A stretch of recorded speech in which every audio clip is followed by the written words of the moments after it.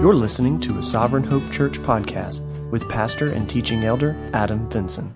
Amen. As you're being seated, I want to encourage you to turn once again in your Bibles to Revelation chapter 3. Revelation chapter 3, and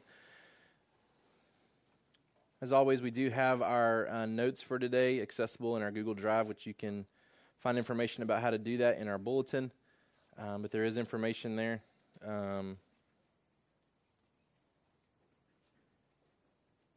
For you, if you'd like to follow along or access the notes at a later time.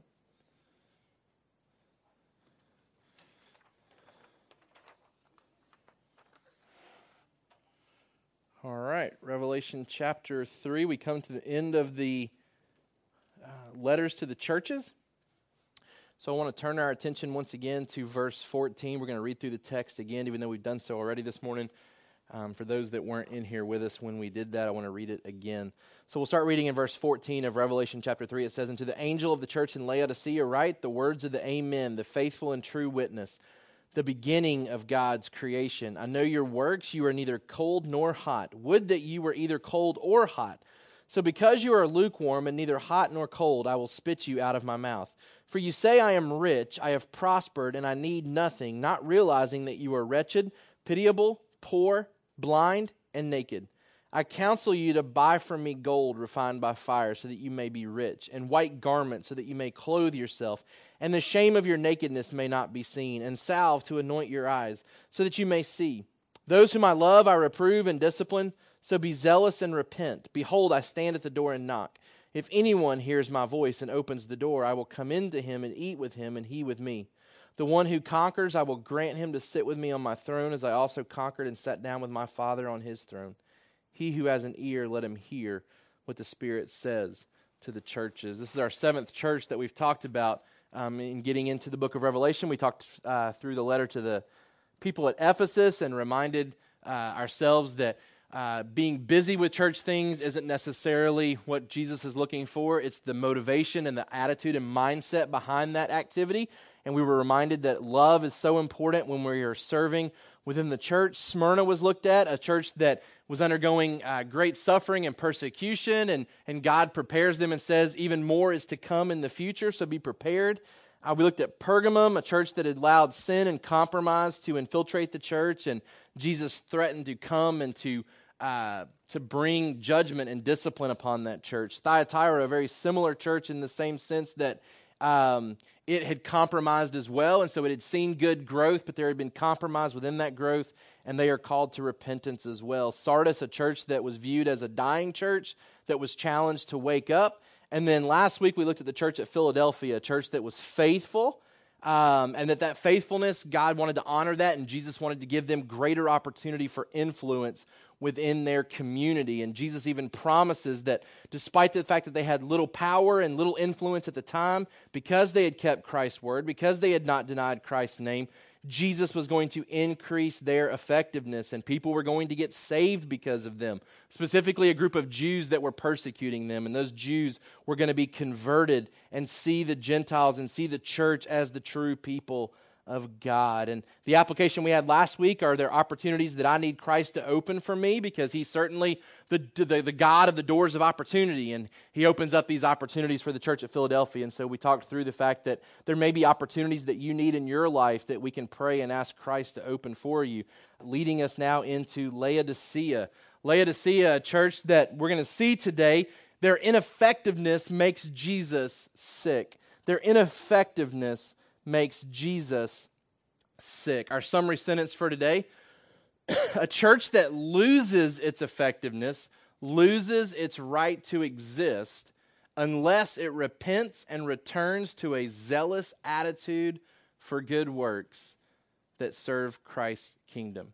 A church that loses its effectiveness loses its right to exist unless it repents and returns to a zealous attitude for good works that serve Christ's kingdom. That's where Laodicea finds itself. It's a church that has lost its effectiveness based on choices that they've made, and Jesus is now telling them they have lost their right to exist unless they respond to his call of repentance. and he calls them to repent, not just in words only, but in attitude and actions, that they are to have a zealousness for their repentance. And they're to return to good works that serve Christ's kingdom. For our kids, Jesus wants us to serve him with our best effort and our best attitude. Jesus wants us to serve him with our best effort and our best attitude. We're going to talk a lot about lukewarmness today, and Jesus desires us to be putting on full effort with the right attitude in our good works towards him. Some introductory notes as you're continuing to write down our summary sentence for today. I found it really interesting in studying this church that this church has a connection to the ministry of Paul. In Colossians chapter 1, Laodicea is mentioned several times in the letter to the Colossians. Colossians chapter 1, verse 7, we learn about a man named Epaphras. It says, let's start in verse 5. It says, "Of this you have heard before in the word of truth, the gospel, which has come to you, as indeed in the whole world it is bearing fruit and increasing, as it also does among you, since the day you heard it and understood the grace of God in truth." This is talking to the people at Colossus. These are people that have heard the gospel, right? Paul is writing this letter to the Colossians. It says, "Just as you learned it from Epaphras, our beloved fellow servant. He is a faithful minister of Christ on your behalf and has made known to us your love in the Spirit." So Paul references this man by the name of Epaphras as being a co-laborer, one who has worked extensively with the people at Colossus and has really helped them to understand the gospel. Fast forward into the book of Colossians to chapter 4, and we see Epaphras' direct dealings with the church at Laodicea. It says in verse 12, "Epaphras, who is one of you, a servant of Christ Jesus, greets you, always struggling on your behalf in his prayers, that you may stand mature and fully assured in all the will of God. For I bear him witness that he has worked hard for you and for those in Laodicea and in Hierapolis." So this guy has been laboring in these cities that are very close together. And we're going to talk about that in a minute. Hierapolis, Colossus, and Laodicea are located within just 10 to 12 miles of each other. Okay? And so this guy Epaphras is working with Paul. He's a co-laborer, and he's helping these churches understand the gospel. He's a discipler. He may be a pastor, a church planter. He's responsible for the early growth of some of these churches. This is the only church, Laodicea, to receive 0 commendation. There's nothing good mentioned about this church. Nothing good at all. Even in some of the churches that we've seen heavy condemnation, we still get a remnant, a few that are doing the right thing, but not here. This church is condemned by Jesus across the board. Nothing to recognize as being good. The city of Laodicea was wealthy, and it was wealthy due in large part to their textile industry, their clothing industry. That they were making clothes and making a lot of money off those clothes, specifically black wool. All right, and that's going to obviously tie into the fact that Jesus talks to them about buying white garments, right? So they're known for their black wool or their black garments, and now they're being told to purchase white garments. They've made a fortune off of black clothing. All right, they are also wealthy due to their school of medicine. Their school of medicine, specifically an eye solution that they've come up with as a form of medicine for treating eye issues. So they've developed this in their city, which again ties into the fact that Jesus tells them, you need to buy my eye solution, right? Like there's a spiritual blindness that's occurring in your life. You need to purchase these items from me, right? You've got a church that's got a lot of gold.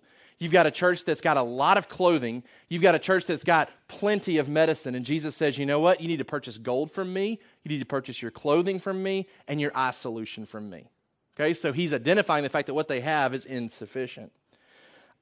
Jesus even references the fact that they are a prideful church in the sense that they claim self-sufficiency, right? It says in verse 17, "For you say, I am rich, I have prospered, I need nothing." Right? Like we're self-sufficient. We don't need help from anybody. That ties into the fact that the city was destroyed previously by an earthquake, I believe in AD 60.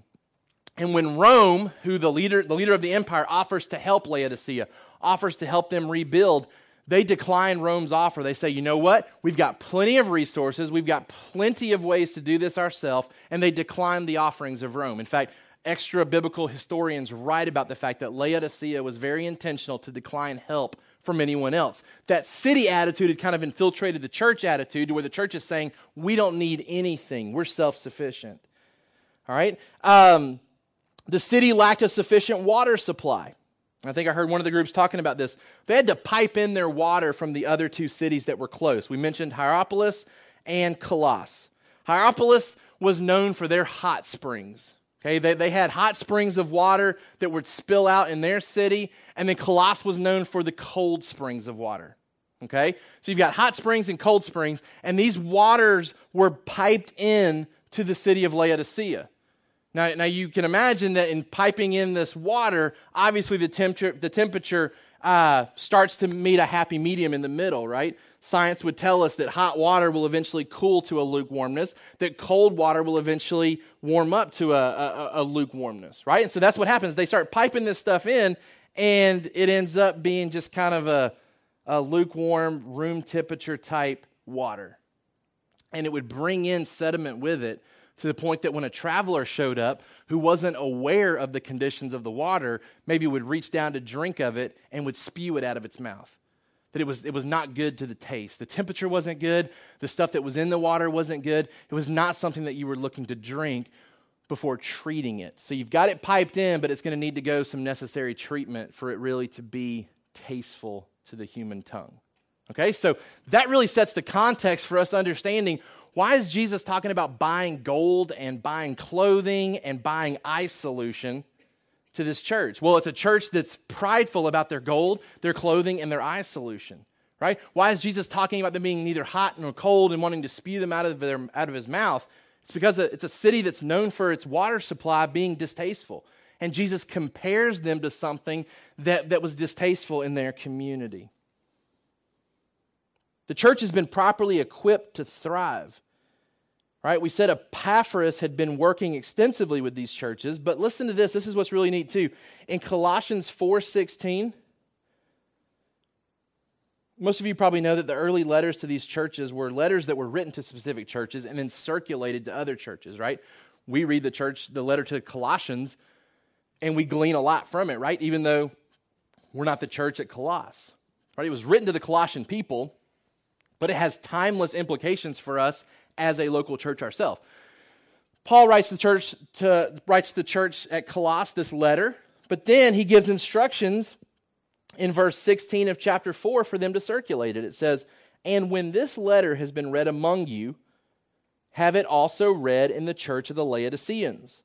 So Paul says, hey, this stuff's not just for y'all. When you're done reading this, when you've comprehended it, when you've computed the stuff that I've told you, when you're done with this letter, ship it to Laodicea and make sure the Laodiceans read it. Okay? And see that you also read the letter from Laodicea. Now, we don't have the book of Laodicea in our Bibles, right? We don't turn in the New Testament to the letter to the Laodiceans. It'd be great if we could, because I'm sure there's some great information there. But apparently it wasn't inspired and did not fit into God's plan for his word. Paul wrote a letter to the Laodicean people, just like he wrote to the people of Colossus. One of them ends up in the New Testament, one of them doesn't, but both are highly instructional for an early church in their growth and their discipleship. This church is not lacking in teaching. They've got Epaphras, who is one of Paul's co-laborers, working extensively in their church. They've got the letter to the Colossians early, right? Like they don't have to wait around long for it to circulate because they're the first on the stop for this letter after it leaves the Colossian people. And on top of that, they've already gotten a letter from Paul themselves that they're supposed to send to the people of Colossus when they're done with it. So they've got extensive teaching. They are set up and equipped to thrive. And yet when Jesus shows up on the scene here in Revelation, they are far from thriving. Okay, so that kind of sets the context a little bit for this church and why Jesus uses some of the language that he uses. Now, I want to kind of pick apart a little bit of the things from the text, but I really want to move quickly and get to the application point of today's sermon, because I think the application point is meaty in what implications it has for us as individuals within this church. Okay, and I really want to see us do something with the application of today's instructions. All right, so let's get right into it within our text. Number one, as we look at the church at Laodicea, The description of Jesus reminds us that the assessment of this church will be accurate and true. The assessment of this church will be accurate and true. For our kids, Jesus always sees things like they really are. Jesus always sees things like they really are. Going back to our text, it says, "And to the angel of the church in Laodicea write the words of the Amen, the faithful and true witness, the beginning of God's creation." We're given three descriptive phrases or titles here for Jesus, who is writing this letter to the church at Laodicea. First of all, he is identified as the Amen. He is identified as the Amen. The word Amen, we use it in the context of when we conclude our prayers. Sometimes we may use it in a sermon when someone is preaching and we really feel compelled to respond to what's being said, and there's a bursting forth of agreement within our hearts. We may shout out Amen. There's other passages in Scripture after Psalms and after different laments where Amen is used kind of to solidify that message. It's an idea that, or it's a word that conveys the ideas of truth, stability, certainty. It's used as a phrase to mean "let it be so." But it's also an Old Testament name for God. In Isaiah chapter 65, verse 16. Now, our translations are not going to show it this way, but in Isaiah 65:16, God the Father is described as the Amen. It says, "So that he who blesses himself in the land shall bless himself by the God of truth. And he who takes an oath in the land shall swear by the God of truth, because the former troubles are forgotten and are hidden from my eyes." That term, that phrase, that name, the God of truth, correlates with this name for Jesus here in the New Testament. He's the God of the Amen in the Old Testament, God the Father. Here in the New Testament, we see Jesus claiming this title for himself. It's another nod to the fact that Jesus is divine, right? That he is God incarnate. He is God in flesh. He's not less than God. He's not a different God. He is the same God of the Old Testament, now revealed to us in the New Testament in bodily form, right? He is the second person of the Trinity. And this title reminds us of that because in the Old Testament, the children of Israel see God, Yahweh, as the God of Amen. And in the New Testament, Jesus claims that title for himself. He is the ultimate "let it be so." So when we think of Jesus in terms of this title here as the Amen, he's truth, he's stability, he's reliability, right? As he begins to convey to this church who they are and what they need to do, it is coming from a truthful source, from a stable source, from a reliable source. All right, secondly, he is the faithful witness. He is the faithful witness. Now, this references back, as each introduction to these letters do, to Revelation chapter 1. In Revelation chapter 1, verse 5, Jesus reveals himself. It says, "And from Jesus Christ, the faithful witness." The faithful witness. He possesses the true word from God. Jesus witnesses to the fact that God has sent him with a specific word. And he's coming with a word to this church at Laodicea. He's the faithful witness. It's a true word from God. But number three, Jesus is also identified as the beginning of God's creation. The beginning of God's creation. Now, it'd be wrong for us to then assume that Jesus is created by God the Father as though he is the first creation of God. That's not how the phrase is used in Scripture. It means that he is the originator of the creation of God, that he's the primary agent that God uses to create what we see. If we go back to Colossians, remember, the Laodiceans have read Colossians, the Laodiceans have studied Colossians, they've been given that letter, so it makes sense that this phrase probably ties in with what we see in Colossians chapter 1, verse 15. Talking about Jesus and his preeminence, it says, "He is the image of the invisible God, the firstborn of all creation. For by him all things were created, in heaven and on earth, visible and invisible, whether thrones or dominions or rulers or authorities. All things were created through him and for him, and he is before all things, and in him all things hold together." He is the head of the body, the church. He is the beginning, the firstborn from the dead, that in everything he might be preeminent. He's the firstborn of creation. He's the originator of God's creation. He's the one that God creates through, right? But then there's this also idea that Jesus is the first fruits of God's new creation, right? We see it in Colossians here where it talks about him being the firstborn from the dead. But if we jump back to Revelation chapter 1, which is probably what Jesus has in mind when he's talking about being the firstborn or the beginning of creation, back in verse 5, he describes himself as the faithful witness, the firstborn of the dead, and the ruler of kings on earth. So I think we see both aspects here of Jesus, that he was there in the beginning, as John 1:1 says, right? Jesus Christ does not come into existence when he is born into a manger, right? He's always existed as God, but his humanity begins to exist when he takes on the form of a servant there at the first Christmas season, right? So he's the first of creation in that God uses him to create. But he's also the first fruits of the new creation. He's the one who gets his glorified body first. He's the one that we now look to for our hope as to what we have coming in the future. Jesus ties that in as well. So he's the amen. He's the truth, the stability, the certainty. He's the faithful witness. He comes with a word from God, a true word from God, and he's the beginning of God's creation. He's the originator.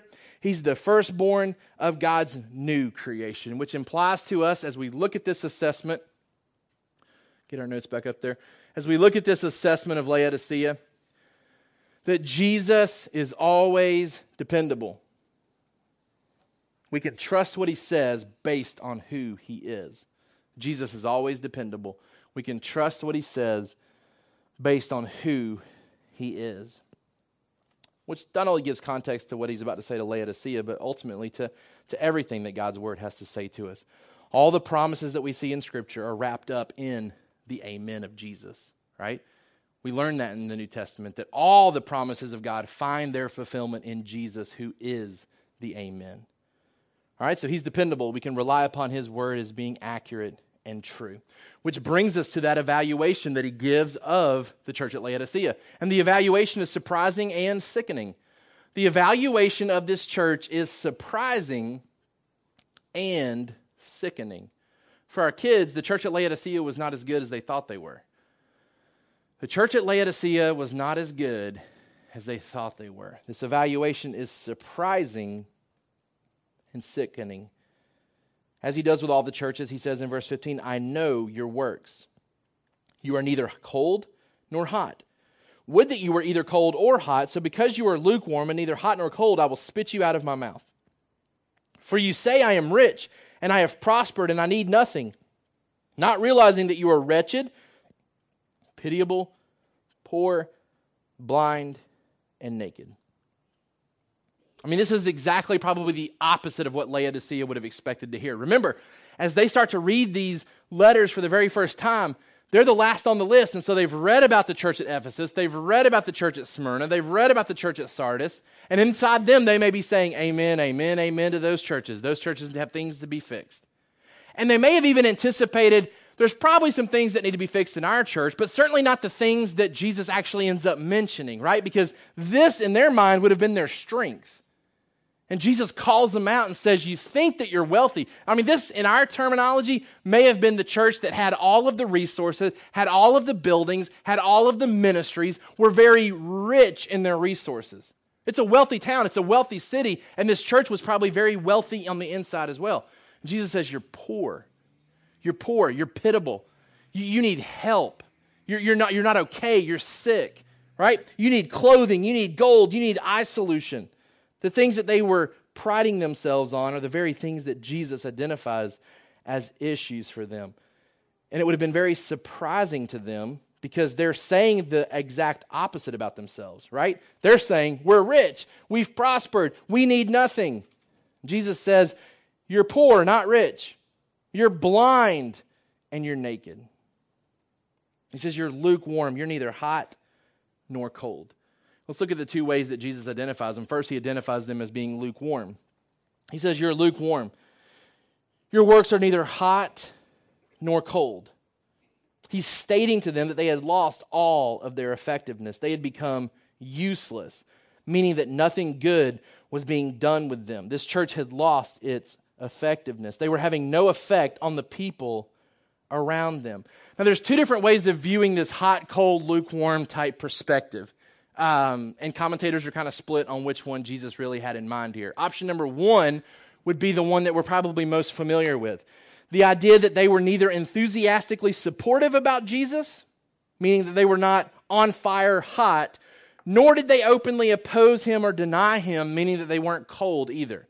That's probably how we're most familiar with understanding this passage, that they weren't enthusiastically gung-ho on fire for Jesus, and so Jesus says you're not hot, but they weren't in the cold category either, where they were resistant or in opposition to Jesus. They weren't enemies of Jesus, as though they were cold. They were just kind of in the middle. Like, they called themselves Christians, they named Jesus as their Savior, they did some things for Jesus, but they wouldn't be defined as on fire, but they're not in the category of lost, heathen, rebellious type people either. That's probably how most of us have understood you're not hot, you're not cold, you're lukewarm.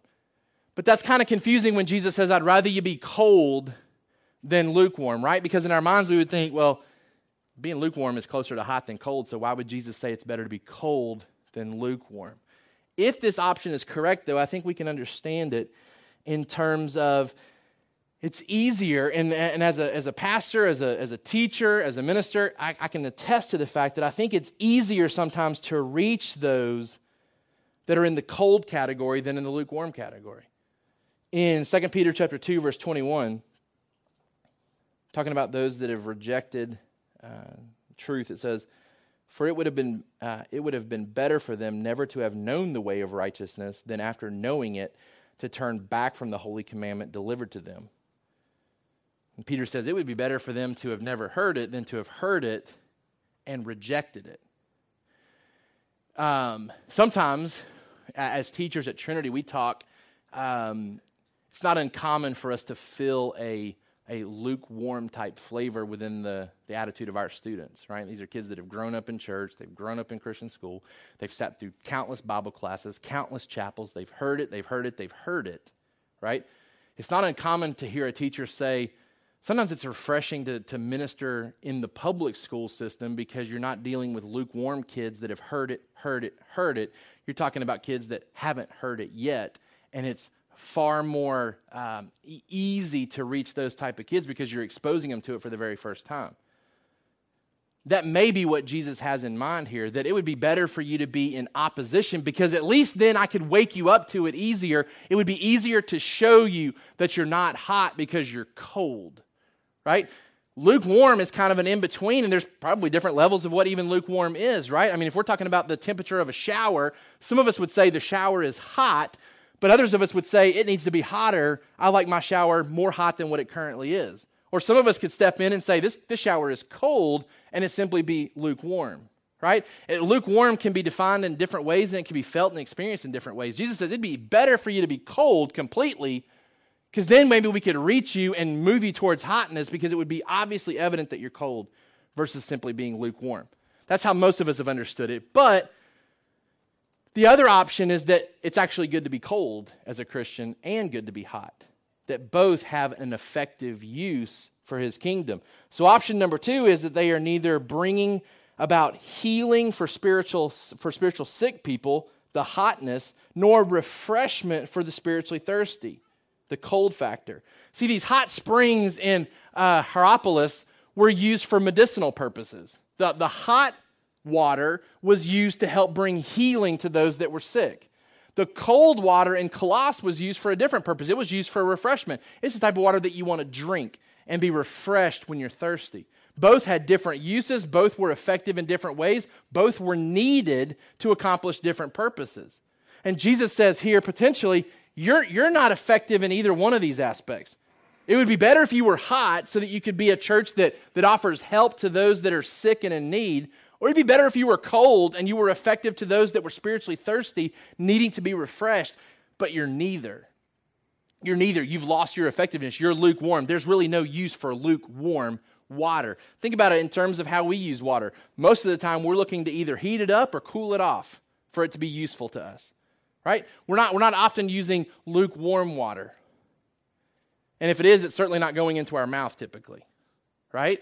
So we're usually heating it up to make it more useful to us, or we're cooling it off to make it more useful to us. And Jesus says, you would be better off being either one of those. Both are used for different purposes. I wish that you were either of these, but you're neither of them. You're kind of in the middle. You're lukewarm, and you have no effectiveness. The church is lukewarm. But secondly, Jesus describes them as being poor, blind, and naked. The church is poor, it's blind, and it's naked.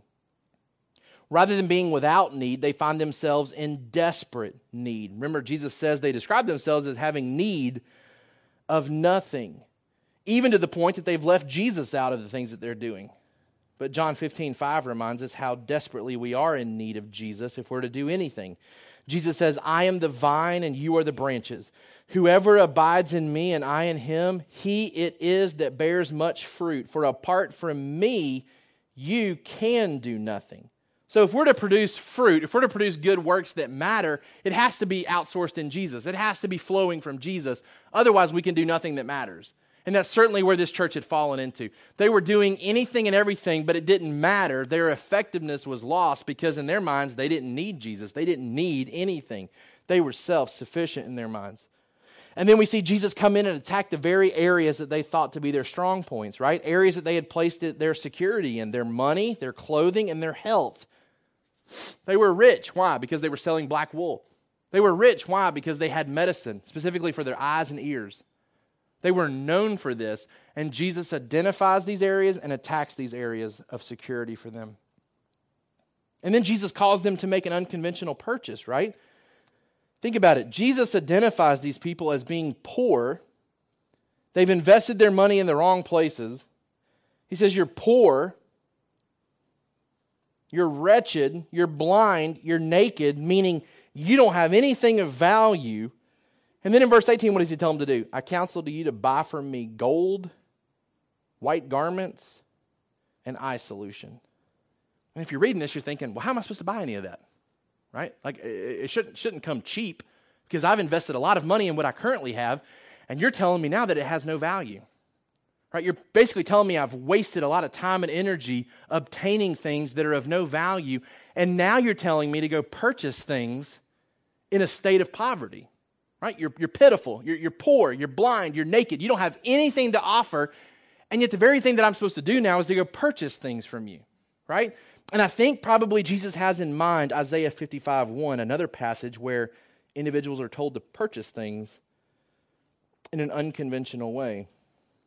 Isaiah 55:1 says, come, everyone who thirsts, come to the waters, and he who has no money, come buy and eat. Come buy wine and milk without money and without price. Right? It's this idea that you can only purchase from the market of Jesus when you don't have anything to purchase with.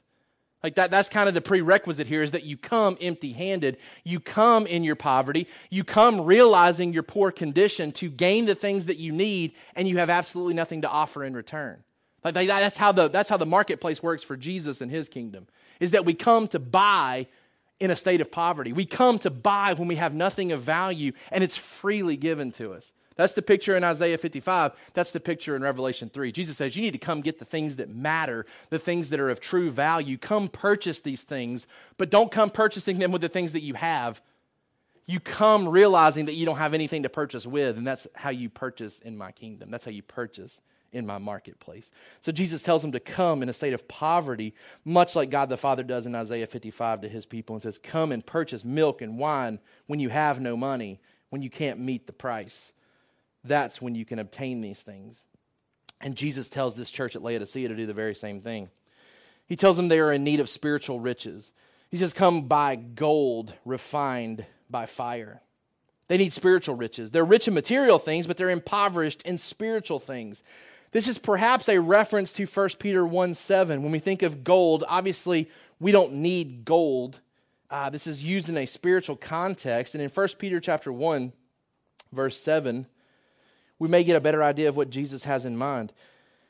It says in verse 6, in this you rejoice, though now for a little while, if necessary, you have been grieved by various trials, so that the tested genuineness of your faith, more precious than gold that perishes, though it is tested by fire, may be found to result in praise and glory and honor at the revelation of Jesus Christ. Jesus tells them they need to purchase something of value that's been tested by fire. And time again in the New Testament, it's our faith that gets tested by fire and comes out on the other side with value. So it's probably a reference to the fact that they've blurred the lines with their culture. They really haven't taken a hard stand like a hot or a cold believing church would have done, right? A hot and cold believing church, meaning that they have really stepped out to be effective. Or if we think about it in the other terms, they really aren't on fire in such a way that they've separated themselves from the world. And so their faith really hasn't been tested. They're not experiencing the persecution that some of these other churches have, right? There's no hint of persecution in this chapter. And they're not that far from some of these other churches. No persecution taking place. Why? Because their faith really hasn't been put to the test, really hasn't been tried by fire, because they've not separated themselves from the world. Jesus says you need that type of spiritual value. You need that type of spiritual riches. Something that's been tested by fire and found to be valuable after that testing process. Secondly, he says you need white garments. White garments throughout the book of Revelation relays the idea of purity.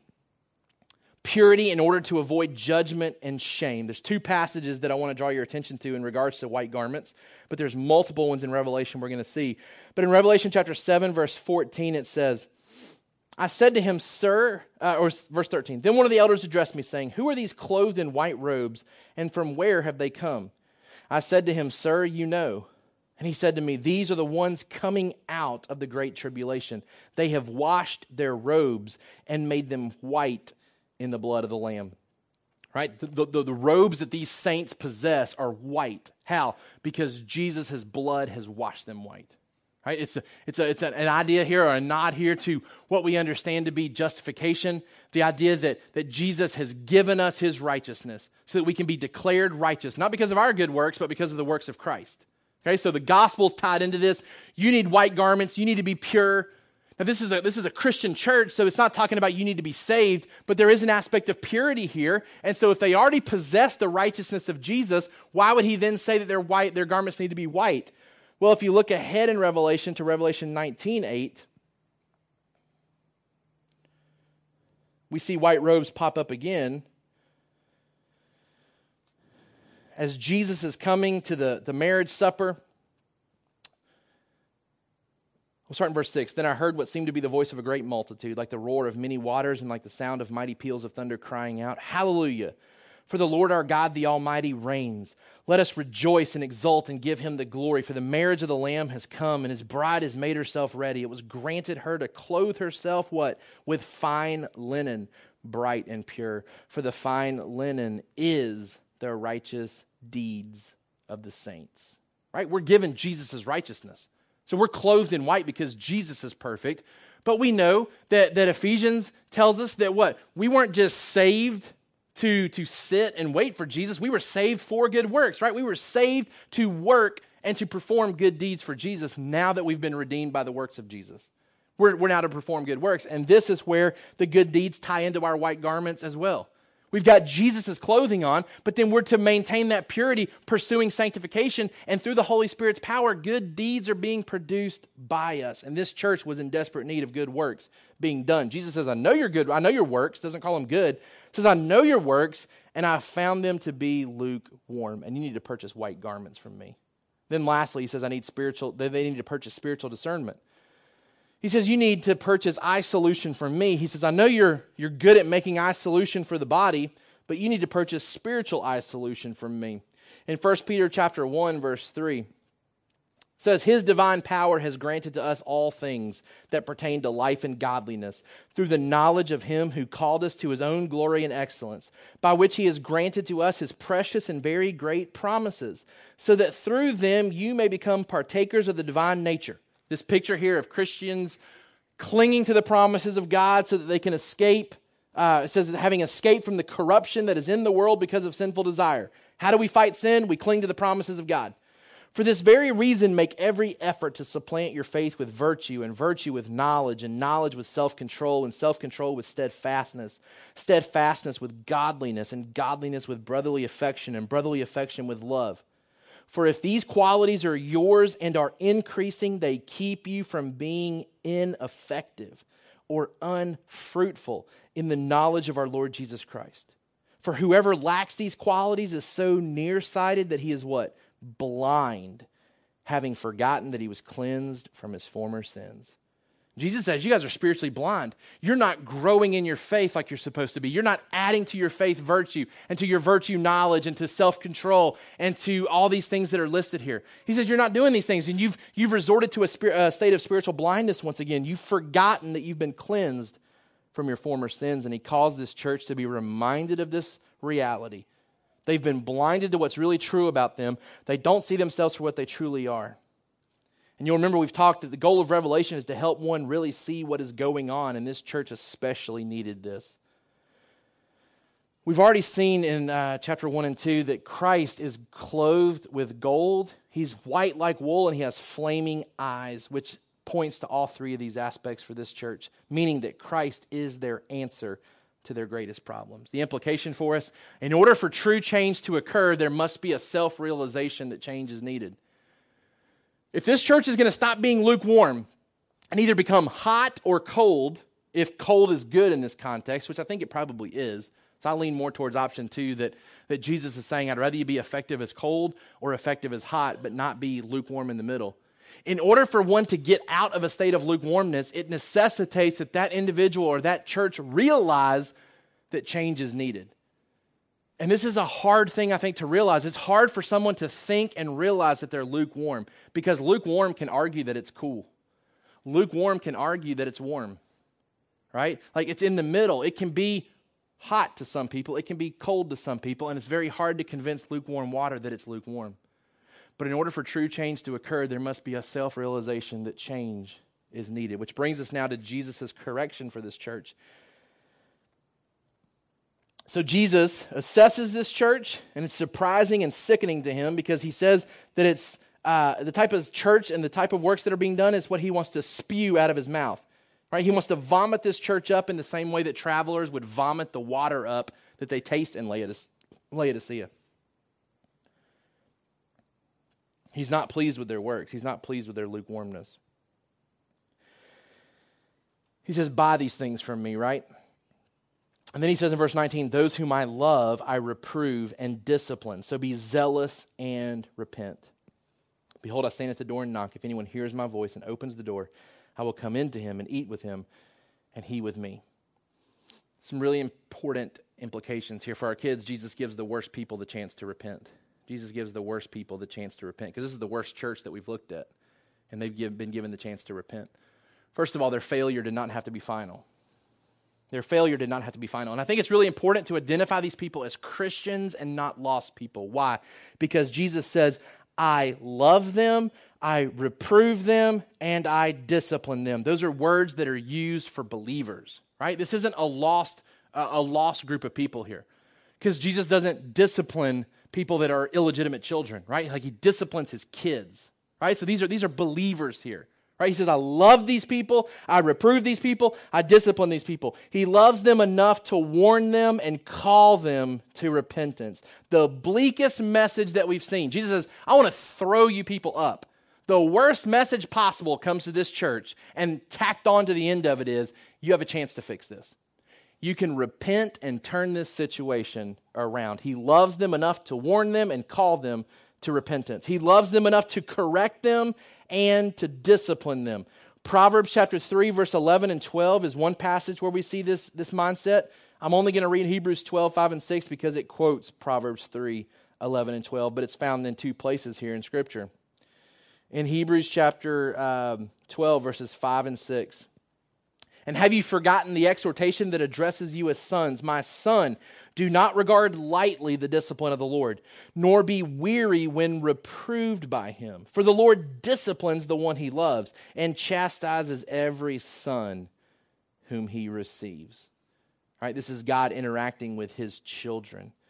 It's divine discipline. It's divine correction. And we see the idea that this is a good thing. This isn't something to be rejected. This isn't something to be hated. This is a good thing. This is a token that you are truly a possession of God. In Psalm chapter 94, verse 12, Psalm chapter 94, verse 12 says, blessed is the man whom you discipline, O Lord, and whom you teach out of your law. Job chapter 5, verse 17, Behold, blessed is the one whom God reproves. Therefore, despise not the discipline of the Almighty. 1 Corinthians chapter 11, verse 32. 1 Corinthians chapter 11, verse 32. Divine discipline is a good thing for believers, right? It says, but if we judge ourselves, truly we would not be judged. But when we are judged by the Lord, we are disciplined so that we may not be condemned along with the world, right? This is part of Jesus protecting us from final condemnation. He disciplines his children. He corrects his children to what? Make sure they persevere to the end. That's what Jesus does for his people. He loves them enough to correct them. Despite the repulsed feelings that Jesus has, he only threatens to spew them rather than promising to do so. Right? He's ready to reject these people, but he hasn't done it yet. Right? There's still a way to not be spewed out, right? He says, I will spit you out of my mouth, but he hasn't done so yet. There's still the chance for this to be reversed. Despite the harsh condemnation, Jesus extends a warm invitation to repent and a promise for doing so. So their failure did not have to be final, and number two, their future was contingent on their response. Jesus appeals for a human response to his invitation of repentance. He stands and knocks. And in this context, specifically, he is standing and knocking towards believers to repent. Sometimes this is used as a passage that is supposed to be a gospel passage of how Jesus approaches a non-believer. This is in the context of believers, right? This is the context of Jesus knocking at a believer's heart here, asking to be let in. They essentially had spewed Jesus out of the church, right? Jesus says, I want to spew you out. These guys had already been guilty of spewing Jesus out, and Jesus is trying to knock and get back in. He's now being called to welcome himself back in, or he's going to spew them out. And here's the key. Don't think that Jesus has set his sovereignty aside or his authority aside and is standing like a lost traveler trying to find refuge in somebody's heart, right? In James chapter 5, verse 9, do not grumble against one another, brothers, so that you may not be judged. Why? Behold, the judge is standing at the door.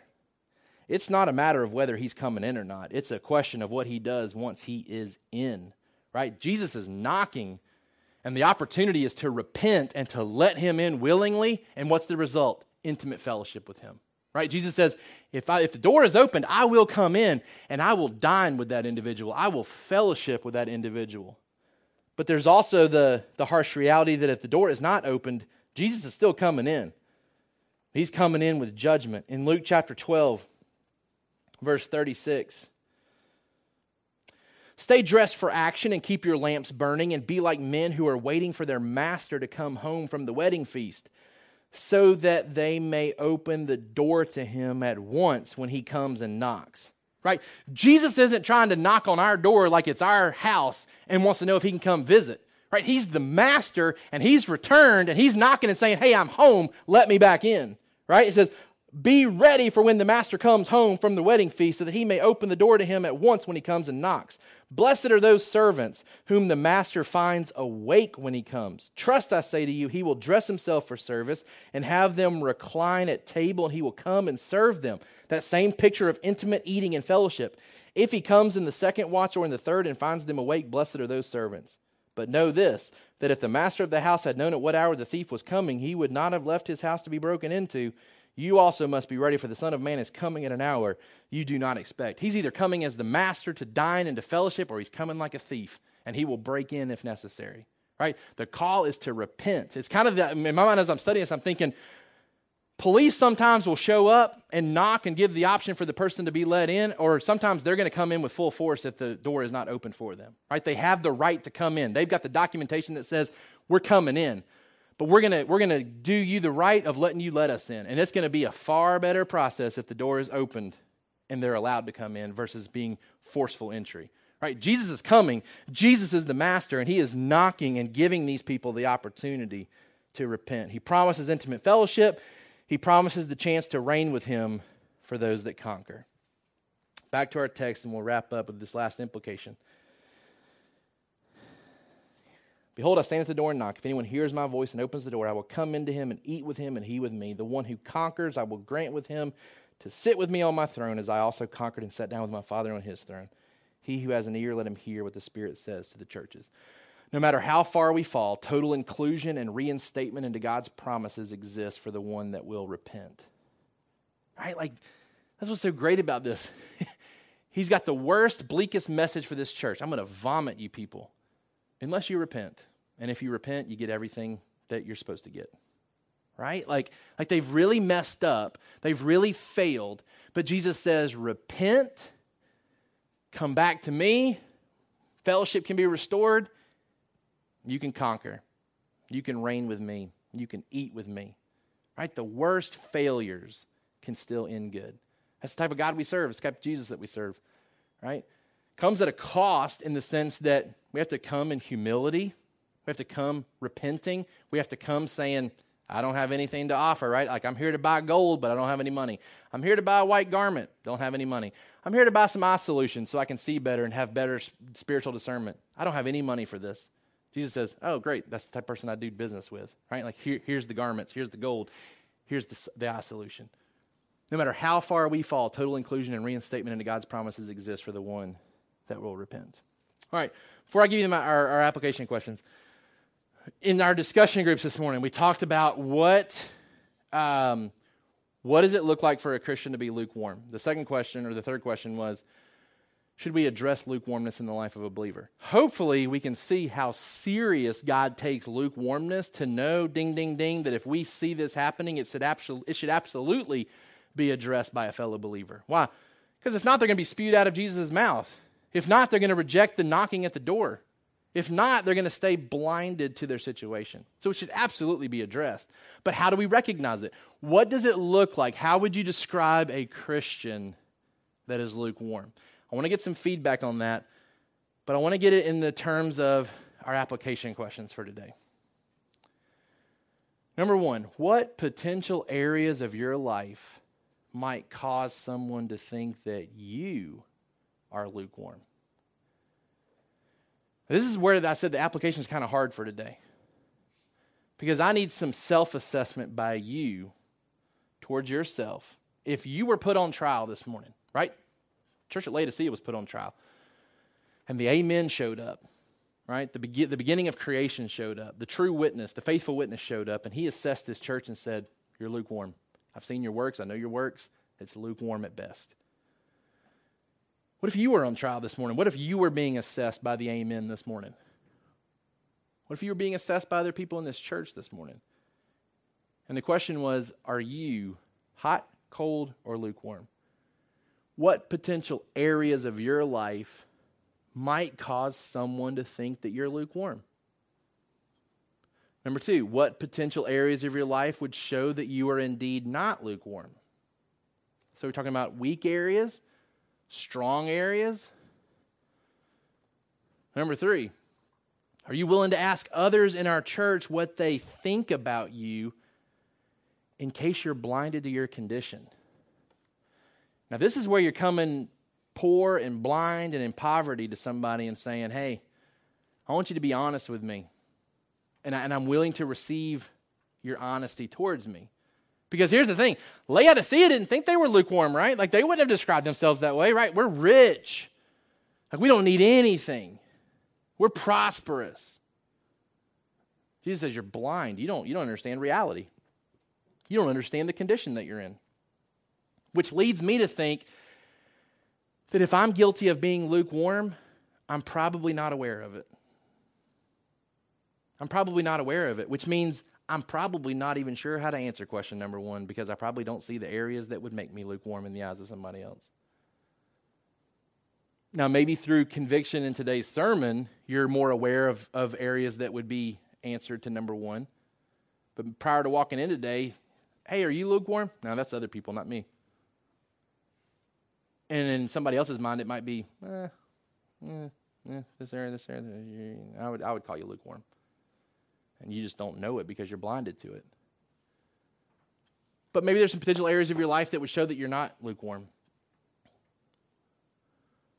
But I think the kicker is, are you willing to ask others, in case you're blinded to your condition, whether or not the perception of others is that you're lukewarm or not? This is a great discussion to have within accountability groups. And even if you're not prepared to really dig down and decide if you are or aren't lukewarm, even being honest enough to say, here's what I would look like if I were lukewarm, right? Like that can be healthy too. Maybe you're not willing to really dig in and say, okay, this area may mean that I'm lukewarm. Maybe you're still blinded to it and you're saying, you know what, I'm not lukewarm. But if I were to ever be lukewarm, here's what it would look like. Like that can be healthy too for you to self-identify and be self-aware that to cool off or to warm up in such a way that you reached a level of lukewarmness, this is what it would look like in your life. Any specific thoughts that you guys had on what a lukewarm Christian looks like? And we'll kind of wrap up with this. Any specific characteristics? Yep. A loss of desire to know God, I would say. Just true desire to continue to pursue the things of God. All right, a loss of desire to know God and to pursue the things of God. Any other thoughts that came up in your group? We talked a little bit about kind of a contentment in a very shallow Christianity. Yet, if somebody comes to you and say, tell me about your faith, well, I got a church. Typical response. Mm-hmm. And it's more of they're describing where they go on Sunday and Wednesday nights as opposed to their relationship with Jesus. Okay, kind of a contentment level with simply being a church goer when they talk about their faith and that being enough.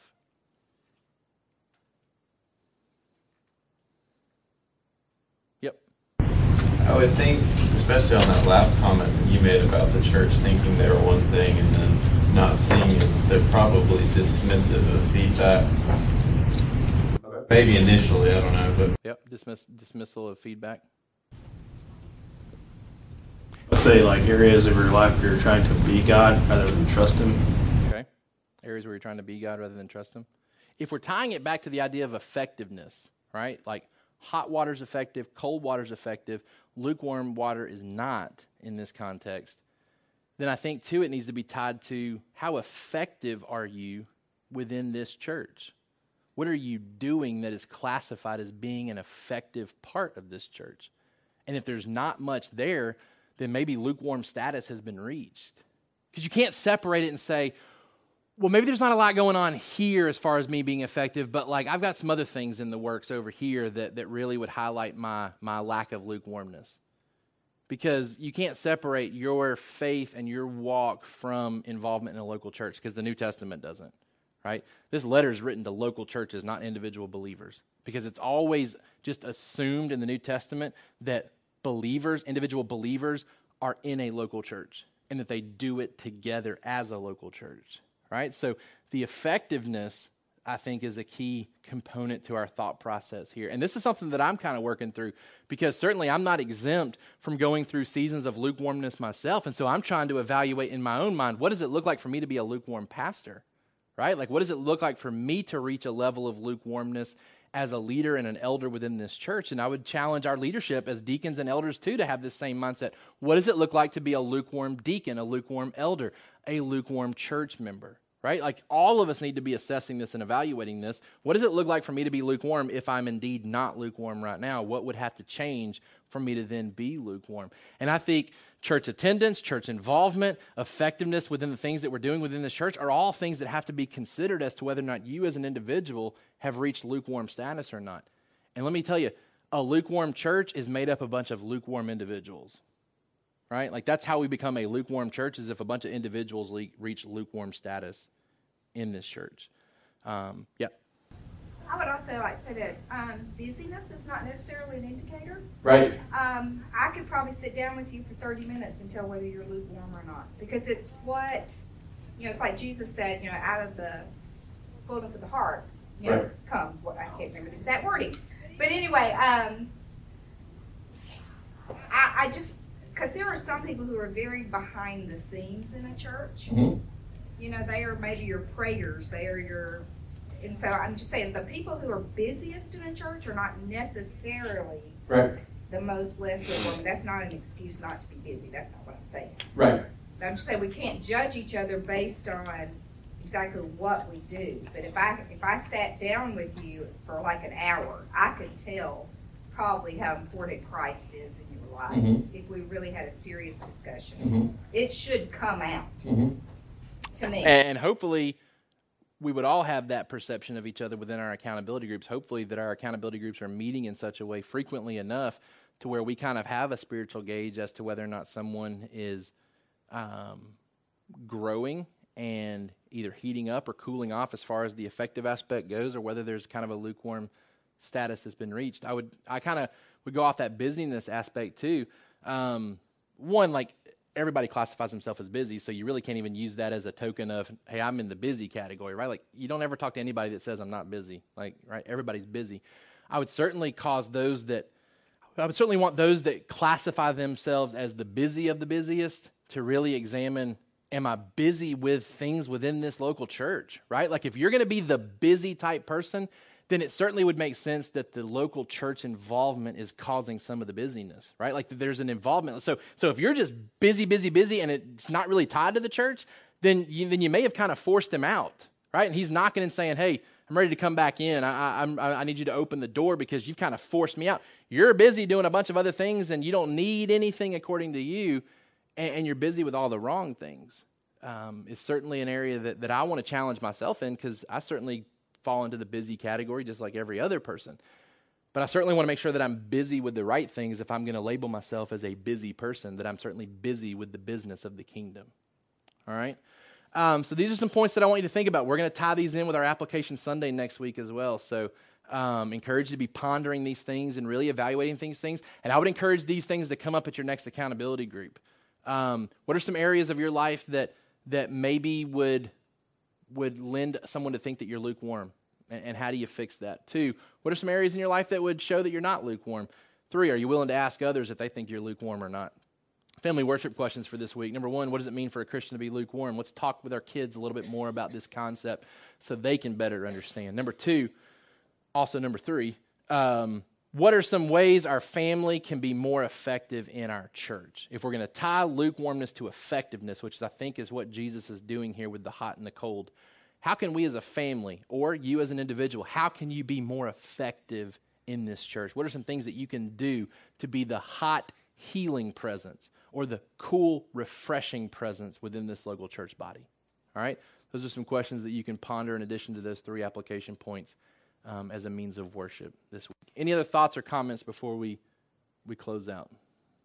Yep. I just think that the 2 Peter passage that you read in chapter 1 is good for us to meditate on, because it promises that by adding to these qualities in our life, it keeps us from getting ineffective. Yeah, that was 2 Peter 1, 3 through 11. 2 Peter chapter 1, 3 through 11.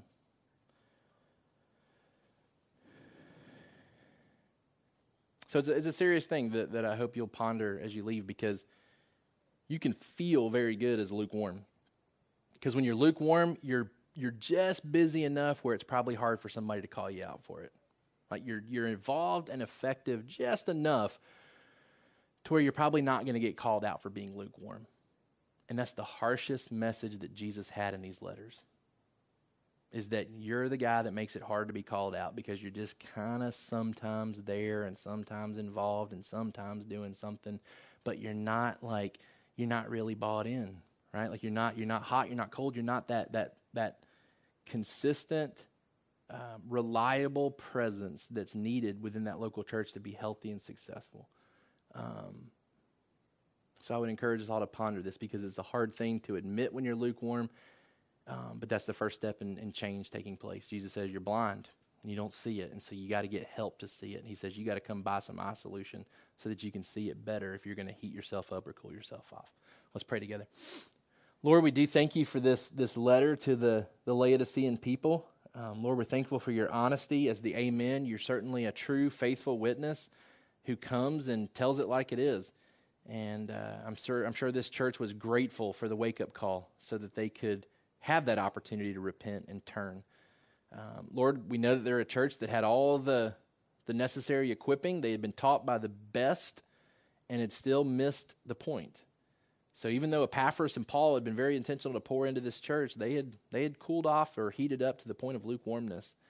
And they weren't being very effective anymore within their community. God, here we are talking about new buildings and relocations. And Lord, none of that makes sense if we're not committed to seeing people come to Jesus and be saved. God, we know that you don't want us simply to be a church that attracts other Christians to come be a part of our fellowship without also adding to the kingdom new people that get saved. Lord, we want to be effective. And if we're not going to be effective, then we need to wake up and realize that we don't need to exist potentially. And so, Father, we certainly don't want to be spewed out of your mouth. We don't want to be a sickening presence to you based on our lukewarmness. So, God, I pray that all of us, elders all the way down to our kids that are in here this morning, that we would all evaluate our lukewarmness and whether we're being effective in this church in ways that you've equipped us to be effective. God, help us to self-assess ourselves. Help us to be humble enough to ask some other people that we're close to in this church to give us their self-assessment. Help us to be open enough to hear some criticism if needed, because certainly that criticism is going to be better than being spewed out of your mouth. God, help us to realize that discipline and correction are good things that you bring and good things that you use other people in our life to bring into our life. Help us not to hate or spurn your discipline or your correction if it's needed. God, help us to leave here ready to be honest with ourselves and to evaluate so that we can be the most effective church possible. Help us to repent where we need to repent. It's in Jesus' name that we pray. Amen. Thank you for listening to the Sovereign Hope Church podcast. We trust that you've been encouraged by the word. For more information about our church, please visit our website at www.sovhope.org. Again, that's www.sovhope.org.